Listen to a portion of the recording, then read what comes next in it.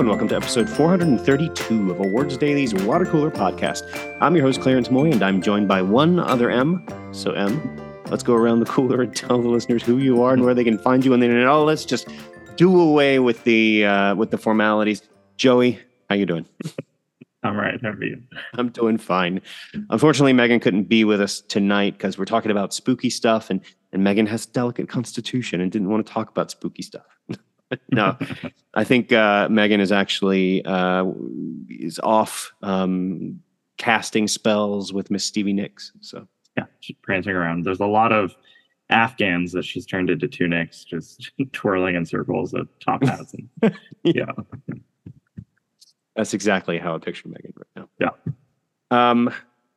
So what Joey and I are going to talk about, as I've alluded to, we're going to be in a spooky mood because it's almost October, which means it's almost my favorite time of year. Actually, I have entered my favorite season of the year because I've made my annual trek down to Orlando, Florida to participate in Halloween-based activities. And so that we're going to talk about Halloween Horror Nights because, Joey, in 2 weeks, you're attending Halloween Horror Nights in Universal Studios, Florida, yourself. Correct? Yeah, the first time. I haven't been I've been to Disney World like twice. I've been to Universal like a handful of times. So we're leaving on the 4th, and then we are staying. Jason has a conference, so we're staying on Disney property. We're at the Dolphin. Oh yeah. Mm-hmm. So we're staying. That's where his conference is. I was very conflicted about giving the state of Florida money, but Jason keeps telling me, he was like, technically, we're not giving it to Ron DeSantis. We're giving it to the people that he has gone to war with. So he was like, you can rest assured that we're staying on Disney property, and the conference is not, utilizing a loophole, if you will, even though I still don't like giving the state of Florida money. It is, that area is definitely sort of in the bubble, right? It's in the, whatever kind of bubble you want to call it, liberal bubble, gay bubble, whatever it is. It's the non-DeSantis bubble, for sure. Although, Florida's Florida. Florida's always going to Florida. So, but what I would recommend is that you have a great time. And we'll talk about... Yeah, I'm excited. Halloween Horror Nights. We'll educate our listeners as to what it is. And then I'll give you my capsule reviews of the major houses. And I'll explain the difference between the IP and the non-IP houses. And then I think we're going to very quickly jump into a conversation around Netflix's upcoming limited series, The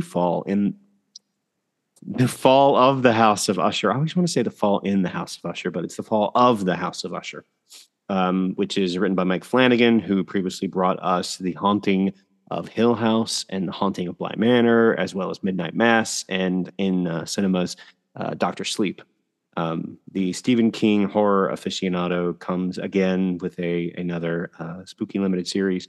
So we're going to talk about that based on what we've seen of it. And, of course, we'll have the flash forward to the media we're most anticipating the upcoming week. And if you were anticipating our... fantasy Oscar pool, which I know some listeners have reached out. When are you doing this? We're going to do it next week since Megan had to sojourn with the blood moon, and we'll do that next week. We promise. Have you already made your picks? What I do every year for the fantasy Oscars, I don't make picks necessarily. I make. You just go. God damn it! God damn it! I pull up every single contender that I can find, and I put them in columns of men, women, and then by their names. I'm like, this is supporting, this is lead. And then I have another column for titles since we do movies. So then I just imagine me in a closet feverishly, my eyes darting up and down, trying to figure out the best strategy. Well, if I pick this person, someone's going to pick this person, but I can't pick 5 people at once. And that's the thing. And since Megan's not here, not to talk about her behind her back, but that's the thing Megan always forgets every year. She always complains about never winning, but she always forgets to play it strategically. Mm-hmm. So, yeah. Anyway. but we're not going to tell her that, are we? Unless she listens to this episode. Oh, we love you, Megan. All right. So starting off with Halloween Horror Nights. So this is the 32nd year that Universal Studios Orlando has done Halloween Horror Nights. And what it is a fairly expensive, very popular, very often very crowded event where Universal Studios turns its many sound stages that used to be used in a lot of working productions like Problem Child 2. And yeah, shit. there's a wall. I didn't notice it this year, but there's a wall that you go down while you're waiting in one of the houses where it has plaques of all the films that have been made in that particular sound stage. And I'm always fascinated by Problem Child 2 was made there. I used to love Problem Child too. Super sidebar. So random. So they turn most of their sound stages and a couple of pop-up tents into walk-through haunted house experiences. So they use their Universal Studios budget. They have cinematic quality, special effects. They've got scare actors who have been trained to know exactly how to find their mark, to scare the living shit out of their mark, and then pop away. And often there's two categories of these haunted houses. One is intellectual property and one is non-intellectual property. The intellectual property, the things that are the headliner events. These are the ones that usually have the longest lines through the evening. And speaking of long lines, I don't know if you followed up on this yet, Joey, but if you don't have an express pass, you're not going to get to do all the houses. So remember, buy yourself an express pass because they do sell out. I'm gonna message Jason again. He's like, "Hi, hello." It's honestly, I mean, this year when I first started going to Halloween Horror Nights, they had around 7 to 8 houses, and it was definitely manageable within an evening because it was open until 2:00 in the morning. If you're going on a Saturday, if you don't have an express pass, it's going to be really difficult for you to do all 10 because the lines do get long. Great. Unless it's pouring, as it's given to do in Orlando, and then you'll just be wet. But there will be people who leave. The problem is not the problem, but the locals buy basically frequent flyer passes or frequent, and so they go on the weekend all the time, and they are totally fine with just walking in and doing like 2 or 3 houses and coming back because they're going to go back another weekend. They're going to constantly go through the week. I was there on a Thursday night and I saw, it was like 45% kids that were under the age of 16 and they were there till 2:00 in the morning. And I'm like, being the 48-year-old dad that I am, I'm like, don't you have school tomorrow? don't you need to go home? Anyway, get that express pass. This year's intellectual property houses are Stranger Things, based off of season 4. So we've got Vecna, and we've got lots of scenes of 11 outstretched arm with hand, doing that stuff and screaming with bloody noses. We've got Exorcist the Believer. Now, this is based off of the upcoming film, The Exorcist Believer. We've got The Last of Us, which is not based off of the HBO show. It is based off of the PlayStation video game. I suppose because it was cheaper to get the rights to the video game than it was to work with Warner to get the rights to the show.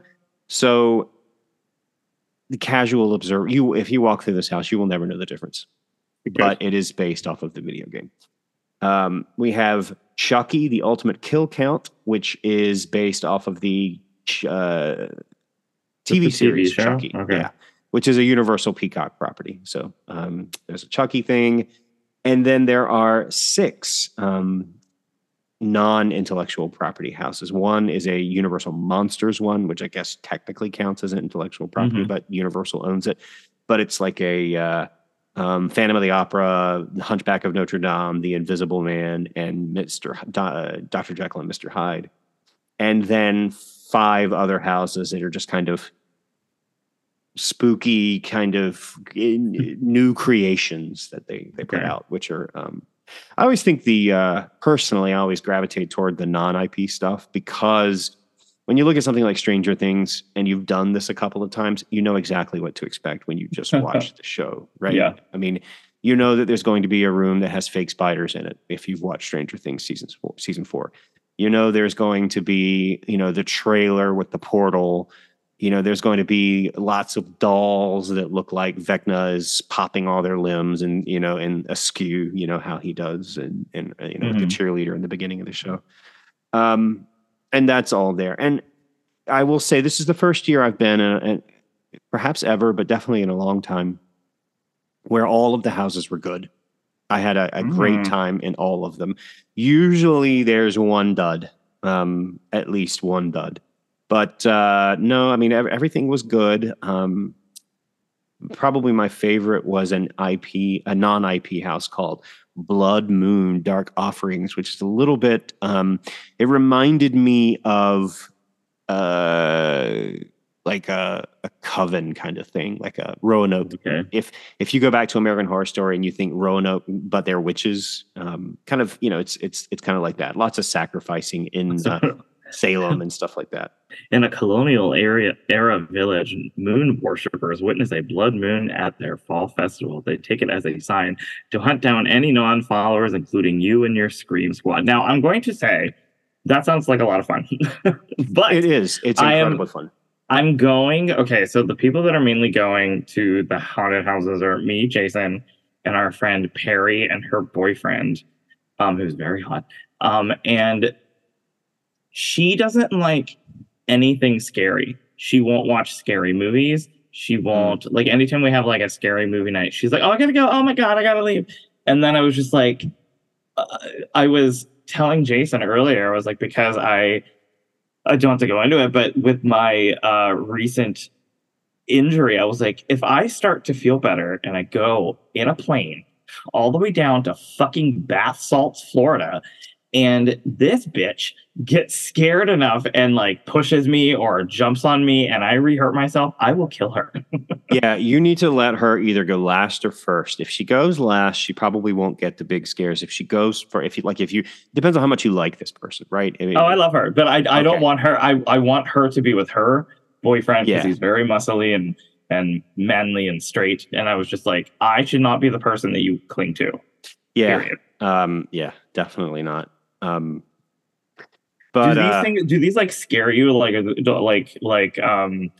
has ever been like the creepiest thing that has ever like freaked you out at one of these things? Because you're such an avid fan, and I know you look forward to going to this every year. But I mean, like, has there ever been one that like totally blew your mind? Or like, holy shit, that was like worth it, or I was scared, or anything like that?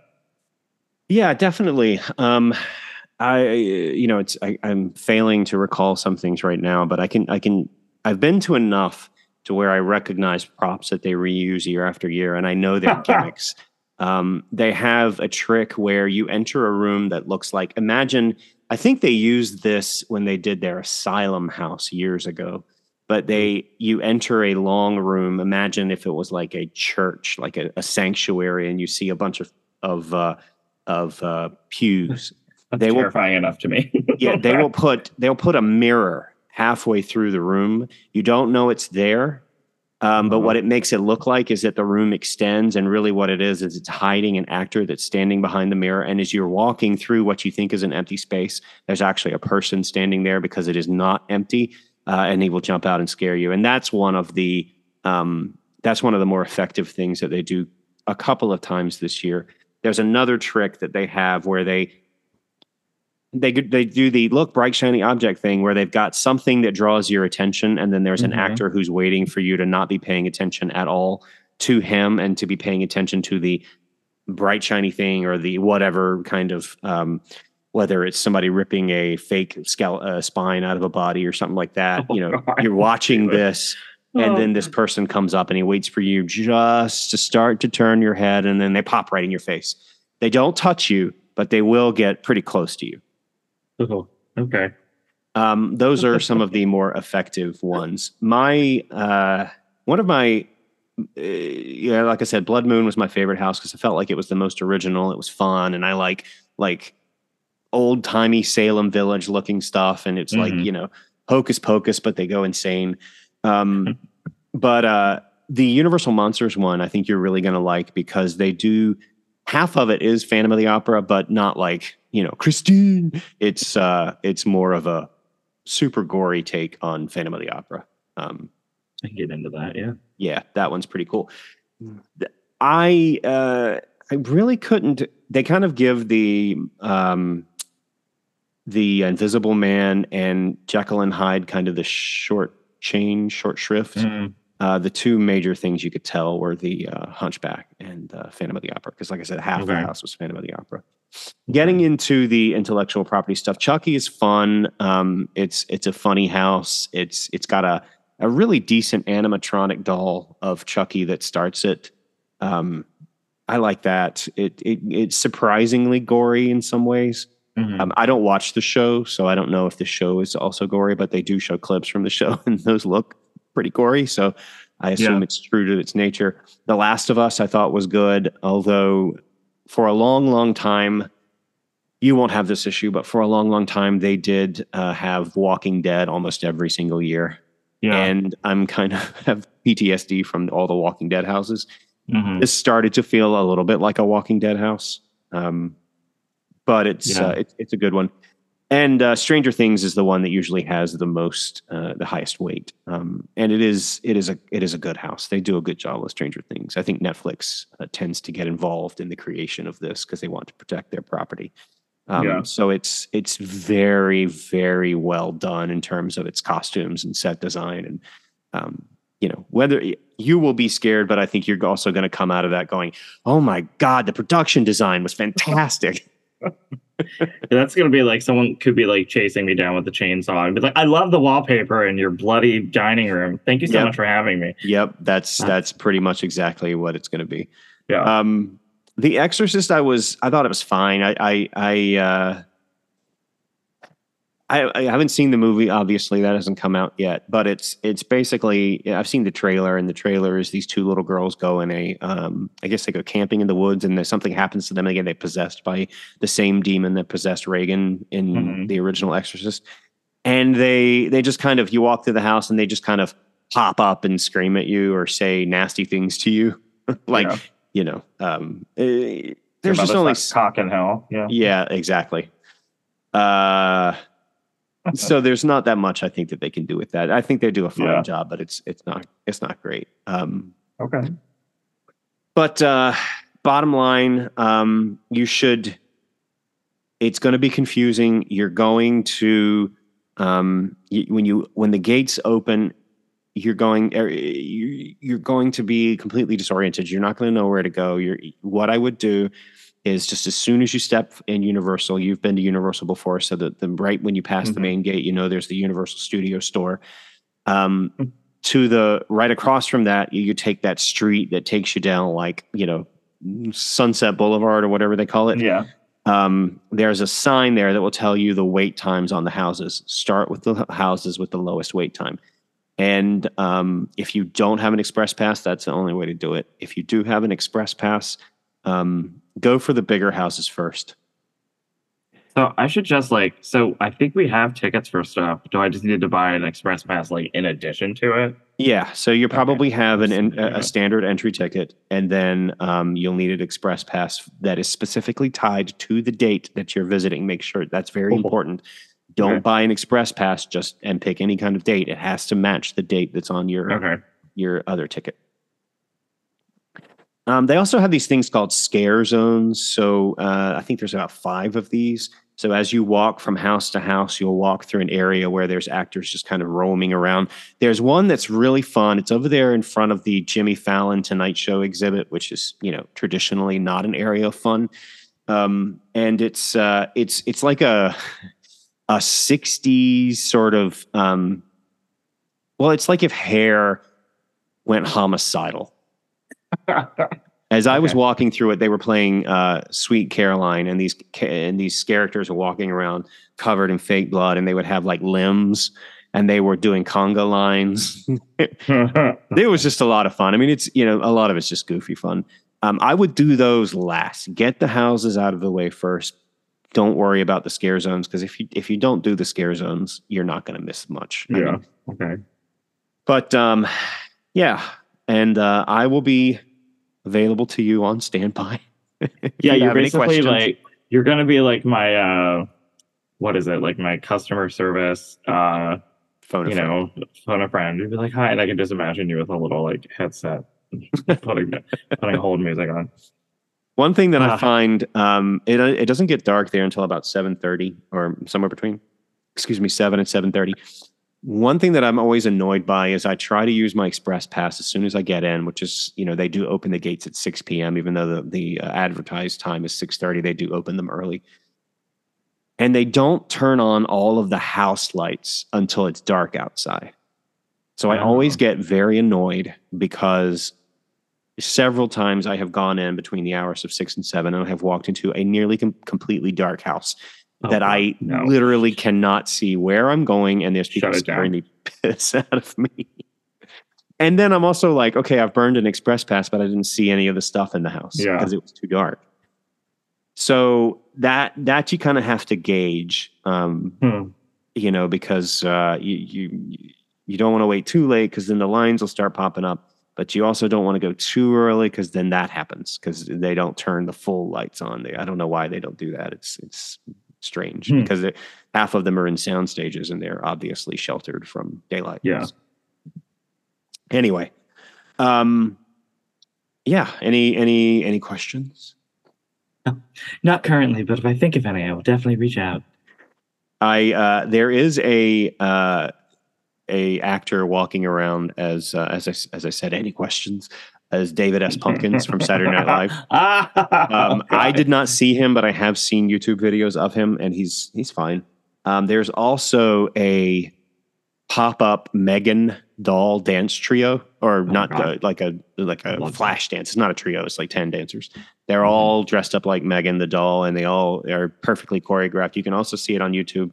I did not see them once. They don't tell you when they're showing up. It's just kind of a thing. They kind of just walk up and you see it, and it's just a special experience. But yeah, those things are also going on. So I'm very excited for you to go. I'm glad you're doing it. I wish I could. If circumstances hadn't been as they were, I wish I had been there at the same time as you, and I would have loved to have walked through a house behind you. Yeah, as I say, you would make me go first. I absolutely would. Yeah, absolutely would. Although I'm a pretty jumpy person, so I got my friends. I've done this with my friends enough times where every time I come out of the house, they'll go, "You got."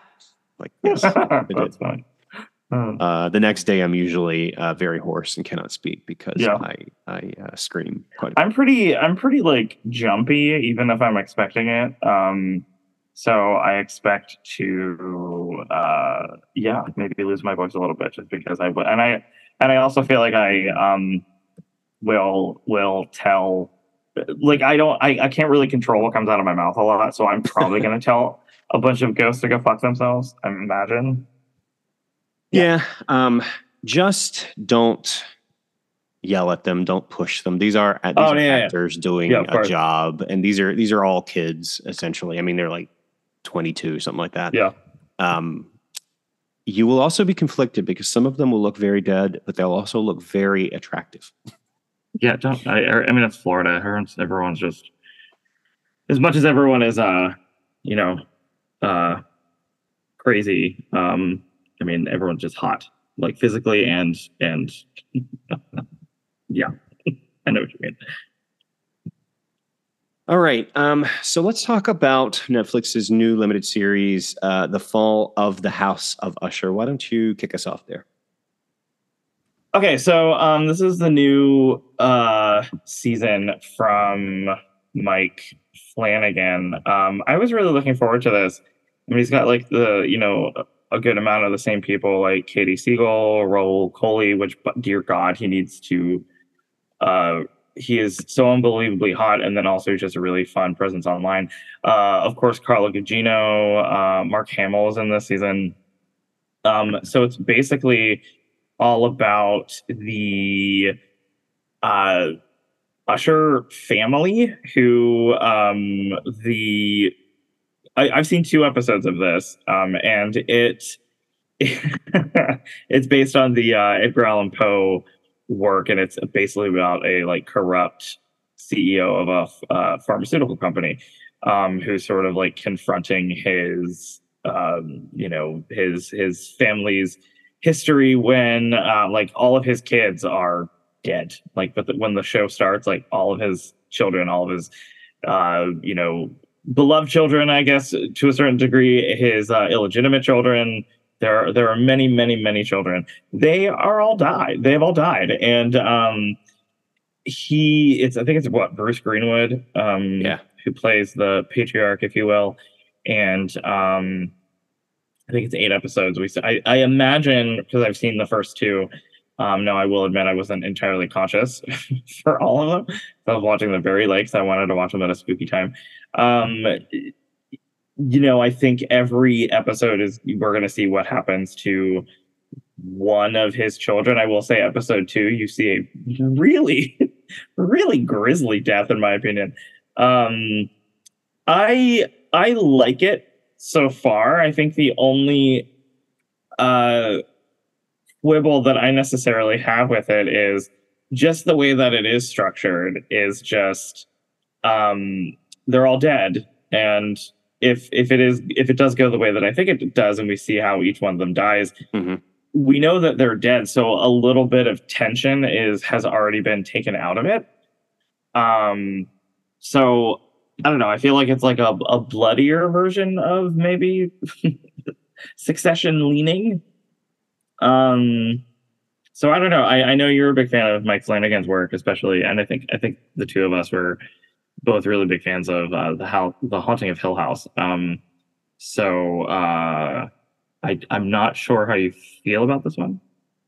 I've seen one more episode than you have. I do find it more broadly entertaining, I think, than Bly Manor. Bly Manor, I just did not care for. I respect him. It's weird because I do respect him, but I haven't loved anything that he's done outside of Hill House. Hill House, I think, is just totally brilliant. I mean, I understand people have issues with the ending. I find Hill House to be one of the most scary television shows I've ever seen. In fact, I want to rewatch it this Halloween. I say that every year and I never do, but I'm going to rewatch it this Halloween. That funeral home episode alone. I think that's one of the most brilliant episodes of TV I've ever seen. That ranks right up there with the suitcase episode of Mad Men and Connor's Wedding, in my opinion, of Succession. I had the same issue with The Fall of the House of Usher that you seem to have, which is the sort of the way that this is all set up. It is told in flashbacks. The suspense is taken out because you know that Roderick Usher's children are all dead, and you're just waiting to see how they die. Which I think takes a little bit of the fun out of it, right? I mean, there is some creativity in these deaths. The one that you're talking about at the end of the second episode is I was just about to eat dinner and I wasn't sure I was going to be able to. It's like, and we're done. But there are things in it that I really like, and there are things in it that I find incredibly annoying. There's a character who plays sort of an archetype, and this person, I don't want to give any spoilers away, but this person just kind of wanders around and speaks in metaphors and does dastardly things. Oh yeah. And I'm just like, what the fuck is going on here? Like, and I'm cringing a little bit at the character's name, which is an anagram for something else. And another thing that I think there's so what he's doing here is he's taking each episode and kind of telling an Edgar Allan Poe story through each of these episodes. You can tell by the titles one of them is called The Murders in the Rue Morgue. And another one is what was the second one? The Rue Morgue was the third one that I just watched. The second one is Mask of the Red Death. So you're going to get Telltale Heart. You're going to get the Black Cat, that kind of stuff. So I think Mike Flanagan becomes so obsessed with kind of shoehorning that Poe logic and that Poe experience into the episodes that he's kind of the characters just aren't as well built as they were in something like Midnight Mass, which is a show that ultimately I didn't care for, but at least it had characters that were real and that you could really follow. And these are just horribly shallow individuals who you just are watching die one by one. You know what I'm saying?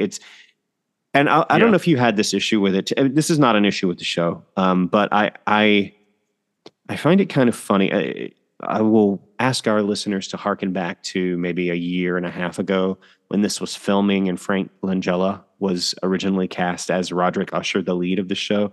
And he had some sort of inappropriate activity going on, and he got fired from the show. And then he was replaced with Bruce Greenwood, who Mike Flanagan has worked before in that Carla Gugino movie. Oh, God. I forgot who was in that. Yeah. Gerald's Game. Yeah, Gerald's Game. I can't see Frank Langella in that role at all.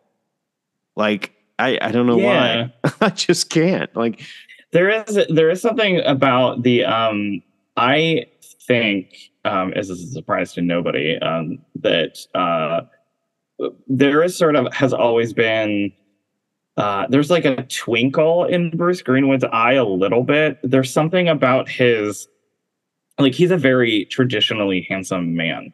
I mean, he played like the first thing I ever saw him in was that JFK Kevin Costner 13 Days. And I was just like, this is a really good looking dude. And I don't think he's got like the leading man looks, but not the leading man career.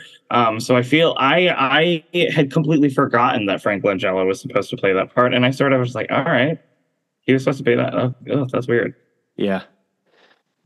And he's good. He's good in it. I kind of I did a little bit of a double take that Mary McDonnell. I was so excited to see her. I love her. She's good at it too. All of the actors are good. I just feel like they're not given much to play with. Yeah, like I think like it's this may sound like an insult, but I feel like it doesn't, and maybe I just haven't got to that part yet, but it's not as deep as his other stuff is, but I'm still having a lot of fun with it. Like, I was really surprised, and I know you weren't as big on Midnight Mass, but I think, strangely, the person who I think maybe out of the three of us, correct me if I'm wrong, was like, I didn't grow up with any religion, and I was really drawn into that story. I like how he mashed up, like, vampire, horrific, super bloody with these, like, crazy Samantha Sloyan, over-the-top, characters. I don't know. I was really drawn into that show, and I think there's something kind of like cheekily macabre about this. Like, I don't know. When I saw the trailer and I saw Carla Gugino walking around with that like ridiculous mask on, I was like, all right, I'm fine. Sure. Great. There's something, I don't know. Yeah. And if they wanted to do like, if the deaths keep getting completely over the top and make Jigsaw a little bit jealous, so be it. Good for them. I will say the second death in the third episode is not nearly as gory as the first death. I will say, I guess they realized that like we have to like start off with a bang, but it was I was just like I remember watching that and I was like so gross. Ultimately, I do think the farther they get away from the sort of the central narrative of the show, which is him retelling all the events, the farther away they get away from that, the more I'm enjoying it. It's just when, if the first episode is kind of heavy with that, and it's just, that popping back and that constant, kind of sermonizing about these events and I killed all these people and I don't know, it's just, it just doesn't fully work for me. But once you kind of get into the individual stories, it does get better.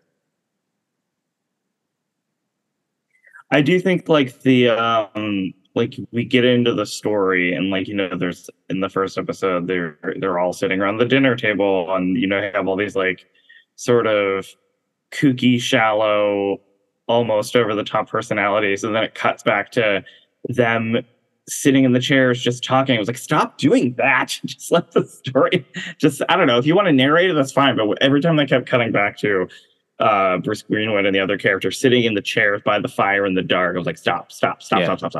Yeah. I don't And it doesn't have as many jump scares as I'm accustomed to with. Well, he started that whole thing with Hill House, right? I mean that he's sort of the jump scare daddy, and then after that, it's just kind of hard to kind of compete. So it's not particularly scary in my opinion. It's just it's unsettling. How about that?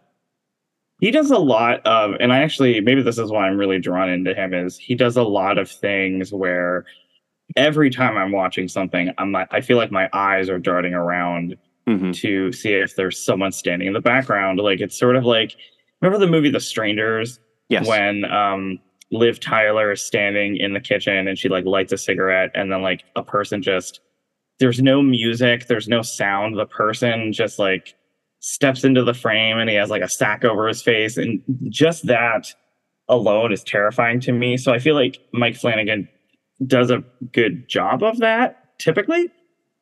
He does, and he does a little bit of that in the beginning of the series. Yeah. With the house in the storm, and someone is standing behind him, and yeah.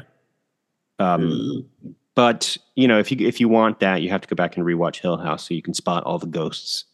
Because remember, there's hands under tables. There's just there are things happening within the frame that are never referenced, and it's just up to you to kind of look around and spot. There's like something like 65 ghosts in the background of the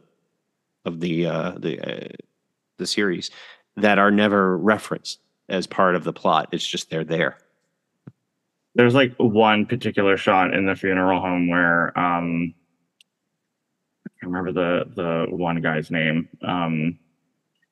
Where he's standing at the front of the room where the body is, and in the background you can see like the daughter just standing there. Yeah. And like there's rows upon rows of these ugly typical chairs that you would see at a funeral home, and the family sitting in on the aisles of all the in between. And I was just like, no one's gonna see her. Then it's just up to you to be like, what the whole time you're watching it. I love that shit. I do think anybody who's very familiar with Edgar Allan Poe, I think he's putting a lot of time calling out these little Easter eggs to Edgar Allan Poe. If you're really familiar with Poe's work, all you need to do is look at the Wikipedia page and look at even the most minor characters, and they reference, some person or in Poe's life, or some minor character in a story, or sometimes it's major character like Annabelle Lee. But if you're more familiar with Poe's work, I think you're going to going to have much more fun with this. But it is not bad. I know we've been very critical of it. It is not a bad show. I do enjoy it. I am propelled through it. I am watching, pretty quickly. So, yeah, I'm anxious to finish it. Yeah, me too. But the whole thing drops all at once on October the 12th. I was a little surprised that embargo lifted so early. They're high on it, and the critics have been very kind to it. Good. Rotten I haven't Tomatoes. read any of the reviews yet, so no, nor have I. But the Rotten Tomato score is a 97. Wow. Metacritic, of course, is a little bit lower, like a 75 or 77, something like that. The last I checked, but people like Mike Flanagan's work. I think he's becoming a bit of a name in terms of television horror. So, and he gets to go home to Kate Siegel. So, she looks amazing in this. She's gorgeous, but she has this like it's like very light blue or like white hair. Yeah. In this, and I was just like, oh, you need to. I don't know. She's good for him. All right. Let's jump to the flash forward to the media we're most anticipating in the upcoming week. And Joey, I'll let you go first. Sure. I am oddly looking forward to The Creator. Mm-hmm. I don't know if it's because all of the advertising that I saw for it, had said, from the director of Rogue One, that I stupidly, before I even saw a trailer, I just saw the posters and the standees at movie theaters. I thought it was a Star Wars movie. And then I saw the trailer and I was like, this is not a Star Wars movie. And for some reason, every time that I see the trailer, I was like, I really want to see that. And I don't know why. I don't know. John David Washington. It just looks like a very solid sci-fi movie. So I want to see that. I'm trying really hard to. I tried doing this last year, but I failed miserably. So every year, the Academy releases a list of every single short film festival. It's an Oscar qualifying film festival, like a way to qualify for a live action short, animated short, or documentary short is if you win an award at one of these qualifying festivals. I printed out the list from the Academy's website. It is 18 pages long. I'm trying to compile it. I've been trying to do this for like a week and a half of trying to make an Excel spreadsheet where I try to parse through and see how many I've actually seen, because I feel like I have seen a lot.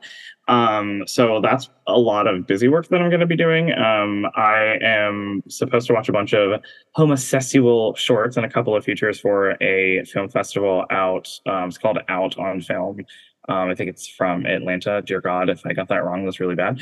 But a movie that was just brought to my attention that sounds so ridiculous that it has to be somewhat good is it's on Lifetime. It is a movie called Amish Stud, the Eli Weaver story. And it stars Luke McFarlane, who I love, who is openly gay. He's like the love interest of Billy Eichner and Bros. This is a true story of a philandering husband named Eli Weaver, who I guess wanted to run away with his side piece, so he hatched a plan to murder his wife. That sounds like the most. It's based on a book called A Killing in Amish Country, Sex, Betrayal, and a Cold-Blooded Murder by Greg Olson and Rebecca Morris. It's a TV movie with a title like Amish Stud. I hope it has a little bit of a wink, wink, nudge, nudge, because Jesus Christ. It just looks ridiculous. And I think Megan is probably amping her DVR because even though she knows Luke McFarlane is openly gay, every chance she gets, anytime I bring him up, she's just like, oh my God, he's so hot.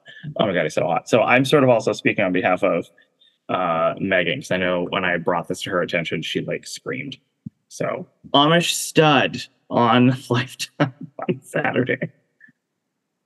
All right. Film-wise, I don't think I'm going to go to the movies this weekend. I was interested in seeing The Creator, but I don't know. We'll see. I got a lot of stuff going on this weekend. But TV-wise, I'm very interested in this show that has all of a sudden become the big show. Like it's the highest rated thing on HBO Max, and it's Naked Attraction. Oh, I saw that. Yeah. I want to see that. And I don't know why, but just because I guess everybody's talking about it. Was it good? I mean, were there naked people in it? What's going on? So we'll find out about that. I'm continuing my rewatch of HBO's Veep, which I find incredibly funny. Shocker. And I will wrap up the fall of the House of Usher, hopefully by the end of the weekend. Film-wise, I do have a screener for Fair Play, which I think is a Netflix movie. Yeah. I'm dying to see that. Yeah, and I also have a screener for Flora and Son. Yeah, which is John Carney of Sing Street and what's that? The big one. Sing Street and Begin Again and no, the other one. Once, thank you. I always forget that Begin Again ever existed, but I used to love that song that they, I guess, Maroon 5 came up with out of that one. Anyway, yeah, so books, I'm trying to trudge through The Lion Club by Annie Ward, and I got to tell you, it's not getting better. Not gonna lie. Not gonna lie. Yeah, so that's that. And I'm waiting for those Gilded Age screeners. God. I feel like once those drop, if I get an email for those, like I'm gonna hear you screaming from North Carolina. I'll be flying over the state of North Carolina on my way to Orlando, and I will hear the scream up in the plane. It may disrupt your engine. You may crash. No, sorry. Oh, that's a terrible joke for something to say on someone who's afraid of flying. You'll be fine. You'll be fine. All right. Yeah. So does that cover it? Yeah. All right, let's get the hell out of here. So we are the 2M's contributors, Joey Moser and me, Clarence Moy. Thanking you for joining us, asking you to remember to rate us on Apple Podcasts or wherever you find us, and wishing you a very pleasant tomorrow.